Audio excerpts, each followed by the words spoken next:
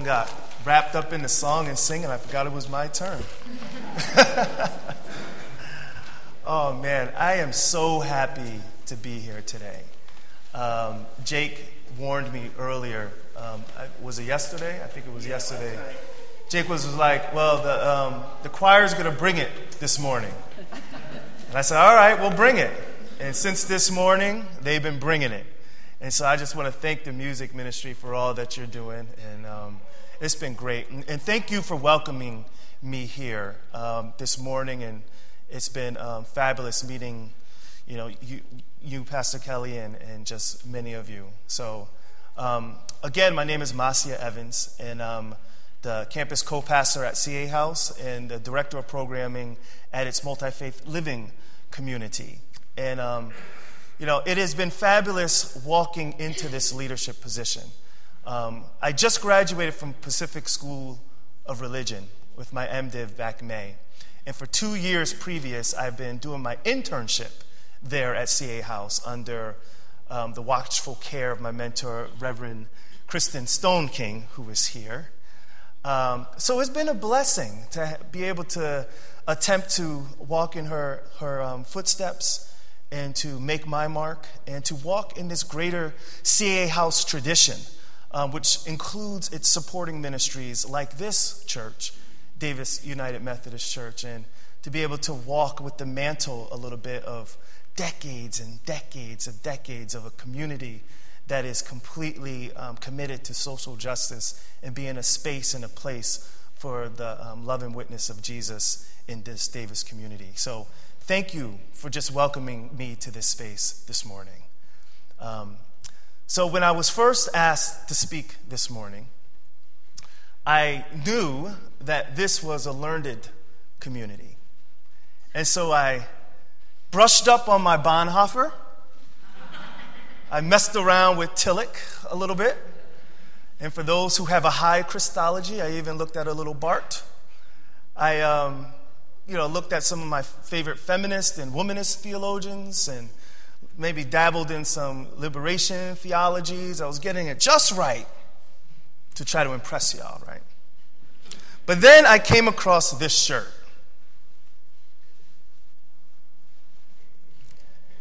And I'm so sorry that my family is unable to be here today, but this is my daughter's favorite shirt. My daughter, Niara, is 5 years old. And right now, I'm at this place where I'm trying to let her express her autonomy a little bit. So you find these places. So I said, Niara, all right, baby, you can go to your room and be as creative as you want. You can pick out any outfit. You put it together, you'll wear it, daddy won't say nothing, you go for it. So she had this little mischievous smile on her face, right? And she goes behind and closes the door. All right, so I hear some rummaging going on behind the door, right? There's drawers opening, there's pirouettes, I presume, happening, there's stuff happening. So after some time, she emerges from her room. And the first thing that I see is her face, right? A huge smile, as if she accomplished something. There was a "I'm proud of myself" smile, right? But let me draw your attention to what was happening below the neckline, okay? So the aforementioned shirt, so we got this shirt, beautiful shirt, red, we got birds and hearts and all types of stuff. But it was paired with, it was a purple polka dot skirt. There was also a rainbow leggings which had this pattern on it, like a box pattern on it. I don't know where we got that. And then there was gold sparkly princess slippers that appeared to make the ensemble complete. And so I asked her to go and be creative, and she came out really loudly. She was expressing her creativity loudly. And that's where I get this topic that we're going to explore today. Living love loudly. Because I believe that encapsulates what I believe the gospel message is about. Living love loudly, and especially what we're doing at CA House and its ministries. So let's go in and talk about this thing called love, shall we? Y'all going to come with me? All right. So It's something, this thing called love, that philosophers and theologians and poets and artists have opined and written about or sing songs about or wrote poetry about for millennium, right? And if you even back up on a cosmic level and see the oneness of the universe, you can say that love is that thing that holds this whole universe together. It's mysterious like how God is. It's that undefinable force in the universe that so captures the imagination that the epistle writer, John, said that whatever love is, God is. And whatever God is, let's equivalent that to, let's make that the same as love. So we know that the New Testament references as well. Eros, phileo, agape or agapeo. But for the purposes of today, love is that force in this world that allows us to see as God sees and allow us to see ourselves in each other. One of my favorite quotations by Martin Luther King is one where he says, "We are all caught up in an inescapable network of mutuality, tied in a single garment of destiny." This reality of the allness and the connectivity of life has an ethical imperative to it. And love is our response to our understanding of our innate interrelatedness. So, here comes the story of the Good Samaritan. When I was first asked what scripture you wanted to use, I didn't know what I was going to speak about, but the story of the Good Samaritan is like my favorite, at least in the Gospels. So I said that. I said, we'll put this one down, and I know that it will speak to me because it always speaks to me in new and fresh ways. But let's quickly recap what happens in that passage in Luke. So a lawyer comes up to Jesus and asks, "What do I need to get eternal life?" And Jesus says, "Well, you know the scriptures. Bring it to me. You talk to me." And he says, "Well, to love the Lord your God with all your heart, strength, mind, soul, and to love your neighbor as yourself." So Jesus is like, "Cool, you got it." And then the lawyer tries to go in a little bit and says, kind of get tricky and say, but wait, Jesus, who is my neighbor? And of course, Jesus then goes into the story that was so eloquently recapped by the young man who was at the table. He really was paying attention. So it was great. But he goes into that story that ends with Jesus talking about, how the Samaritan man, binds up and cares for this man who was left to die. So Jesus does many things in his response, right?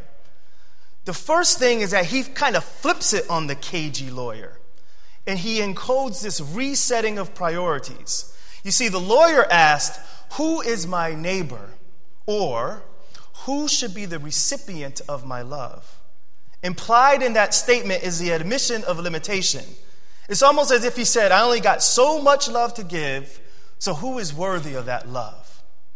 But after the story, Jesus retorts, "Who was the neighbor to the man who was injured?"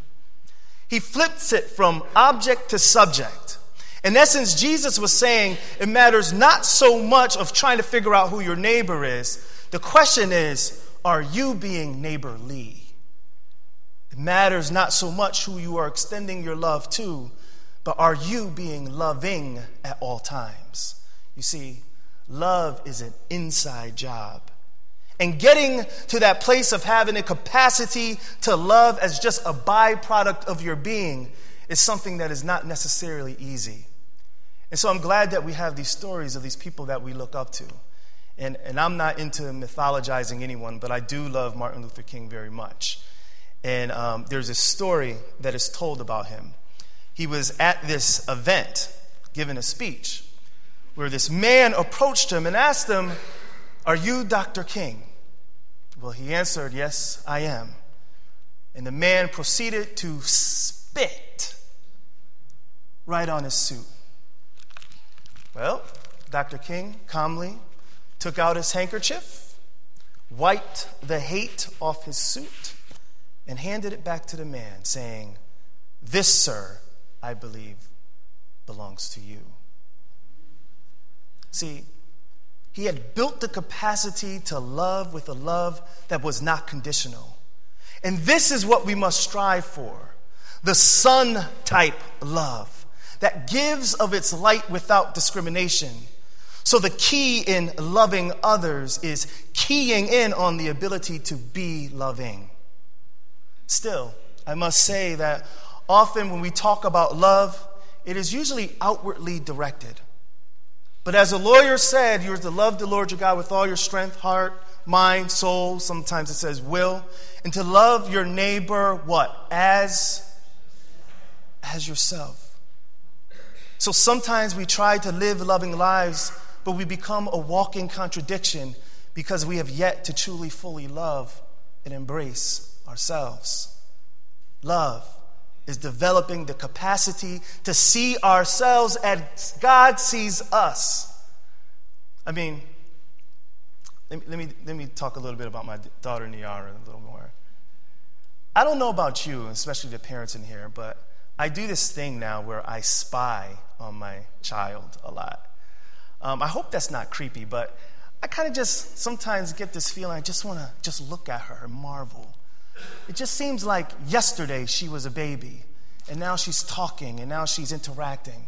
So I just stand in the doorway sometimes while she's playing blocks or playing with her dolls or doing her homework now, some crazy stuff. And I'm looking at her, and I say in my mind, Niara, you have no idea how much I love you. No idea. How much more is God standing in the doorsills of our own lives saying that same exact thing? You have no idea how much I love you. Oh, to know that we are loved. How liberating and free, like my daughter emerging from her room in that loud collage of colors and patterns. Oh, to be liberated from our sometimes self-imposed prisons of self-condemnation and self-judgment where we lack self-patience or self-forgiveness. Oh, to be free from the stories that we repeat to ourselves about how we are inadequate or unable. Oh, to be free from worry about what she says or what he says or what they say, but to be only concerned about what God says, and that God says, I love you because you are mine, and that you bear my image and reflection. Good friend of mine and colleague, Reverend Kevin from Sacramento, said that you are a one-time event in human history. No one can do you like you do you. God has chosen to be in relationship with you, not despite you, but because of you. And you have something that is unique and transformative to bring to this world. And no, we are not perfect, but through God's grace, we are constantly growing into that deep mystery of Christ in you. So, you live love loudly when you are loving others. You live love loudly when you fall in love with yourself. And loud loving allows you to see the evidence of love all around you. But I must admit, perceiving love around you is not always easy because there are other things in our lives that is easier to get into. For instance, it is easy to get caught up in the whirlwind of things that need to be done. It is easy to get caught up in our classes and all the relationships that we're trying to maintain. It is easy to get consumed in the vortex of to-do lists and checked boxes. It is easy to develop finger cramps as one responds to the unrelenting tones of texts or dings that alert me to the next meeting on my filled calendar on my iPhone. It is easy to get lost in stuff. It is easy to start drowning in the waters of incessant activity. But love sometimes appears as that small voice that calls our attention to the beautiful things that sometimes gets lost in the hustle of it all. Like this morning, the beauty found in that silence, broken by a psalm of praise, sung by a lone bird, still shrouded in the still dark dawn. Or the beauty found in shared laughter with friends while recalling memories in the safe space that only loved ones can provide. Or the beauty found in that one seemingly random conversation with that one seemingly random student in the quad that helps them remember their spiritual brilliance and maybe giving them the courage to move on. Or the beauty found in my daughter Niara, once again, who gently forces me to slow down and to pause and notice the little things, like the intricate swirl design on the back of a snail shell, or the dew glistening on a dandelion, or the way the rays of the sun pierces the clouds. Those are the things that she notices. Or the beauty found in the patience of my wife, Kawami, the way she gently holds and inspires my coming into my best self, revealing the definition of what it means to not just be a good partner, but what it means to be a friend along the journey. It is imperative that we seek to cultivate a greater capacity to perceive love and be loving, not only because I believe it is an essential part of who we are metaphysically, but on a relational level. Love is that twinkle that breaks through our sin-fed perceptions of separation and allows us to see each other as sisters and as brothers. Love allows us to see that we are all caught up in this inescapable network of mutuality. Love allows us to see that we have a stake not just in each other's survival, but in each other's well-being. Love allows us to reach out to people in need like that Samaritan did those many years ago. Love is that thing that becomes the calling card of those who shall be called the disciples of Jesus. For as the song says, they will know that we are Christians by our love. So in conclusion, I'm thinking about this poem by the 14th century Persian poet named Hafiz. And the poem is entitled, "The Sun Never Says." And it's a simple poem. It goes, "Even after all this time, the sun never says to the earth, 'You owe me.' Look what happens with a love like that. It lights up the whole sky." Now, we might not light up the whole sky, but I believe that we are called to live our love loudly, to illumine places where we live and where we work, to let our light so shine that God is glorified and that the healing work of the Spirit is made throughout this earth and justice is made known through all people, to walk with Samaritan sandals and live loving lives without abandon in the same manner that my daughter emerged from that bedroom with polka dot skirt and stripes and rainbows and blue barrettes and sparkly princess slippers and this shirt. In doing so, we further the work of Jesus on this earth. And the call today is to live our love with the volume pumped up way past 10. Amen?